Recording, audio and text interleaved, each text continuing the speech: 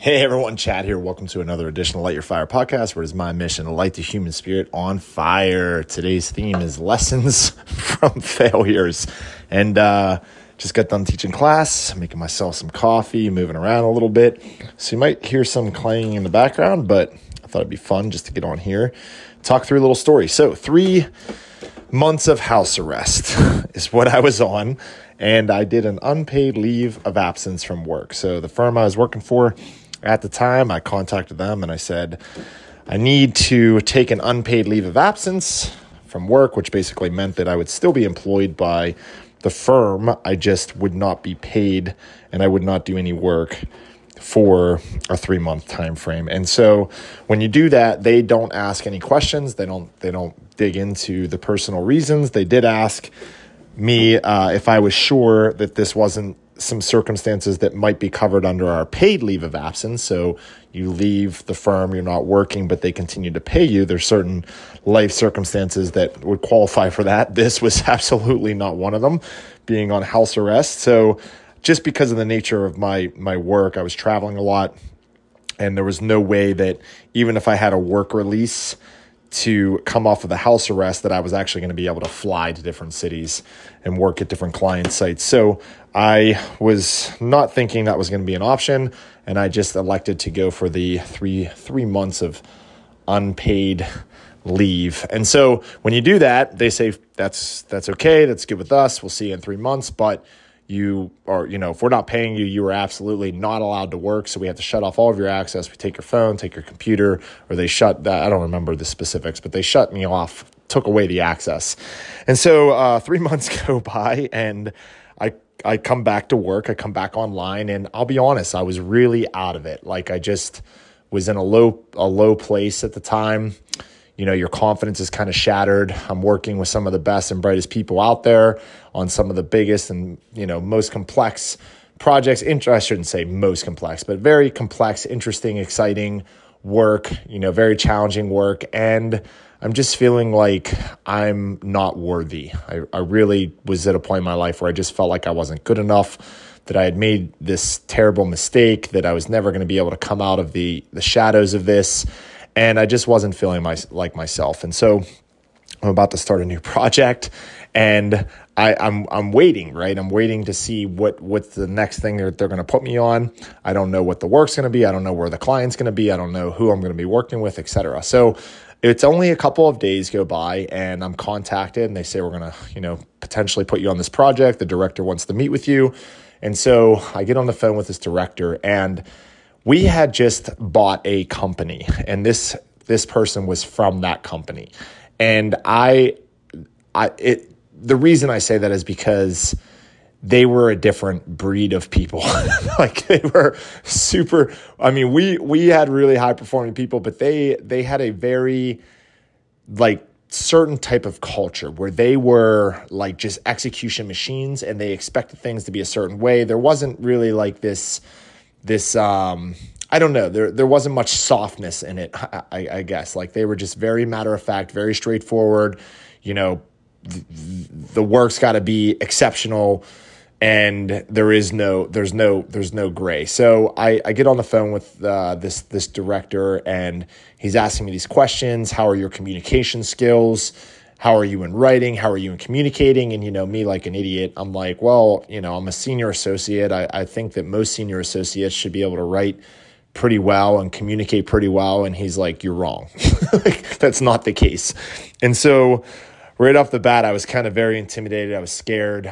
This person seemed like they were very smart, very well articulated, and they were probably one of the brightest people I've ever worked for, and communicated super well, but was very intimidating. And he got back to me and said, look, we're going to bring you on the project, but I need you to get a certification. Go figure out where they're taking or where they're offering the certification, take the course, take the test, be certified, and you're going to come onto the project this day and time. And so I looked everywhere. I found it, but it ended up getting canceled. I think it was in Boston, and it ended up getting canceled. So I reached back out to him. I said, this one I was going to got canceled. I can't find anywhere else. I'm not sure that I'm going to be able to actually get this done by the time we start the project. And so he comes back to me like a day later and he says, I found the course. It's here. Sign up, book your flight, go do it, and tell me when it's done.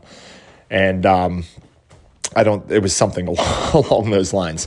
But the thing was, it was in the UK. It wasn't even in the United States. And it was over July 4th weekend. So I fly to the UK. I take this course for a week. I take the certification. I pass. I come back, and now I'm certified, right? So I'm going to lead a specific work stream of this overall project. So there's a director, which is the guy that I've been interacting with, and there's a project manager. And under the project manager, there are people that are working on different work streams. And I was working on one of those work streams. And some time goes by, and I just remember the project manager on the way home one night. So we were walking from the client to the hotel, and he said, Chad, I got to talk to you. The director's thinking about pulling you off the project, and he wants me to talk to you about it. And I'm like, what? Why? What do you mean? He's like, well, we're not really understanding like how you're approaching this. We don't know what your plan is. You really haven't communicated much progress. We're not sure how the interactions are going with the client. We're worried that you're not really like exuding confidence on being able to complete, this work stream or maybe the project entirely. I don't remember the specifics of the conversation, but the general nature of it was that they did not feel confident in my ability because I wasn't showing them anything that would make them confident. And so I am now like super worried that I just got off house arrest. I came back to this one project, and now I'm going to be pulled off this project, and it's going to be really bad. So I go back to the project manager, and I'm like, well, wait a minute, this is my approach. Let me show it to you. Like, I've been communicating this to the client, and they seem to really be understanding it. It didn't make sense at first, but when I drew this picture and I talked about it this way, I always say like a picture is worth 1,000,000 words, right? Like if you can draw a picture of your approach and the logical processes. And so I had this picture, I had this graph, I had this like approach, and it was logically laid out. And I said, and I got this one person on the client side that I found to be very valuable. They have a lot of knowledge on this specific thing. So they know who I need to be talking to. I've been using them to really help me get some of this information. And if they don't know the information, they're pointing me in the right direction, and I'm pulling them into the meetings. And so basically I was trying to tell them that like everything that they were worried about, I actually had it under control. And the project manager kind of came back to me and he said, this is awesome, man. Like this is all really good stuff. I think the big problem here is that you haven't communicated any of this to us. Like we've just been kind of like been worrying that you're off leading this work stream, and we don't know what's going on. Like you need to really like make it a point to communicate a lot of this back to us. And so I'm like, oh my gosh, like I'm doing all of this work, and I'm doing everything that I need to be doing, but the one thing that I'm not doing is relaying all of this back to my own team, right? And some people might be at this point saying, well, isn't there check-ins? Isn't there one-on-ones? Why isn't that their fault? Shouldn't they be asking for status updates? And I don't know how to explain it except for the fact that they were not wrong, right? Like there were all those checks and balances, the status reports, but it was the way I was going about it, which was really giving them a lack of confidence in my capabilities. And once I just took a little bit of time to bring them up to speed on where everything was at, just talking to them and explaining, yes, this is a concern area, but this is what I'm doing to attack that. And I think that one conversation brought it all back, and it brought it all full circle. And they were finally like, okay, well, like, it looks like you have this under control. This is good. Let's keep the communication going, etc. Right? And so the larger point of this story is that at the time I felt like a huge failure. I felt like this was something that was just so not me, like maybe it's because I was on 3 months house arrest, or I'm in this really bad place and I just, I'm having a hard time coming back. I just felt like this was a huge ball drop, big mistake. I felt like the director, I looked up to him in a lot of ways. I ended up writing him a letter years later, just telling him the impact he had on me. He was very hard to work for at the time. Like I said, very intimidating.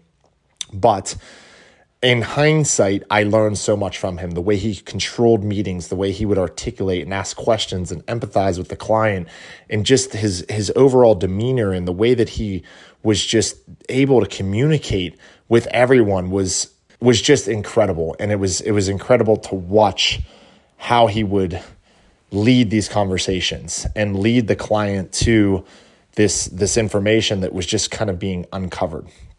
And so I wrote him a letter years later, and I explained how thankful I was to work with him. And I explained the circumstances of what I was going through at the time, not trying to make excuses, but I wanted him to at least know that I was kind of in a bad place and I wasn't really myself. And that was the truth. At the time, I just didn't feel like myself at all. And when that happened, I felt like even a bigger failure. And I was just thinking like, this is just not for me. I don't know how I'm ever going to rebound. And the silver lining in all of this was that one instance helped me so much in the rest of my career. So when I left management consulting and I went into corporate, I remembered that. I remembered that how important it was to keep everyone in the loop, to explain the approach, to make things logical so that everyone could understand it. And thank goodness I did that thank goodness I learned that, because I ended up working in circumstances where I had a lot of different stakeholders on very high stake initiatives that did not see the same path forward. They were arguing a lot, or they disagreed a lot on what should be done moving forward, specifically around large technology projects. So big implementations of technology. The question was, should we spend millions of dollars to implement this technology, which is going to require all of these initiatives? It's going to require all these work efforts. It's going to require these things don't get done because all the prioritization is going to go on these things. It's going to require millions of dollars of upfront costs. It's going to require potentially a lot of people to lose their jobs. It's going to require business processes to be done completely different than they've ever been done before, right? So leaders across the organization all having stake in this because it's touching so many different business units. And now the leaders are not always on the same page from a business technology perspective. The different business units might not be on the same page. And then there's the executive team that's trying to get all of the information so that they can make an informed decision. So that was my job. Go work with everyone. Show them the approach. Show them the logical method. Show them how we're going to get the information and bubble it up so that we can make an informed decision. Make sure everyone knows that I'm on no one side. I'm on the side of getting as much information to the executives as possible. But in order to be able to do that effectively, you have to have everyone trust you and trust the process that you're putting into place. Trust the approach.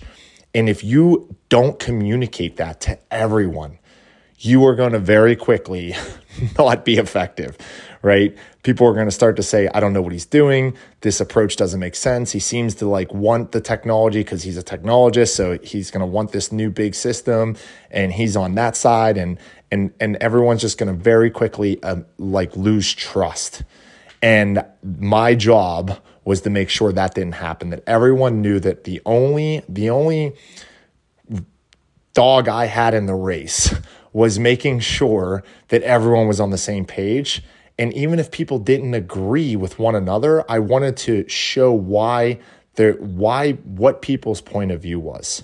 And I wanted to show people the pros and the cons across the platform and across all the different stakeholders to bring everyone up to speed with what the other person's viewpoint was and why they had that. And had I not learned this lesson, this thing that I thought was a huge failure way back when, I would not have approached it this way. I would have missed so many points of communication, so many points of transparency, so many points of building trust and building relationships across all of these business leaders, across all of the stakeholders that would be tied into this initiative. And it all came back to that one day on that one project when the project manager said, we're going to pull you off the project, and how I felt right then and there and what I did to fix it. And I learned from it, and it has helped me immensely since. So anyway, wanted to put it up for you guys. Going to go drink my coffee, get a workout in, and enjoy the day. That's it. I'm out.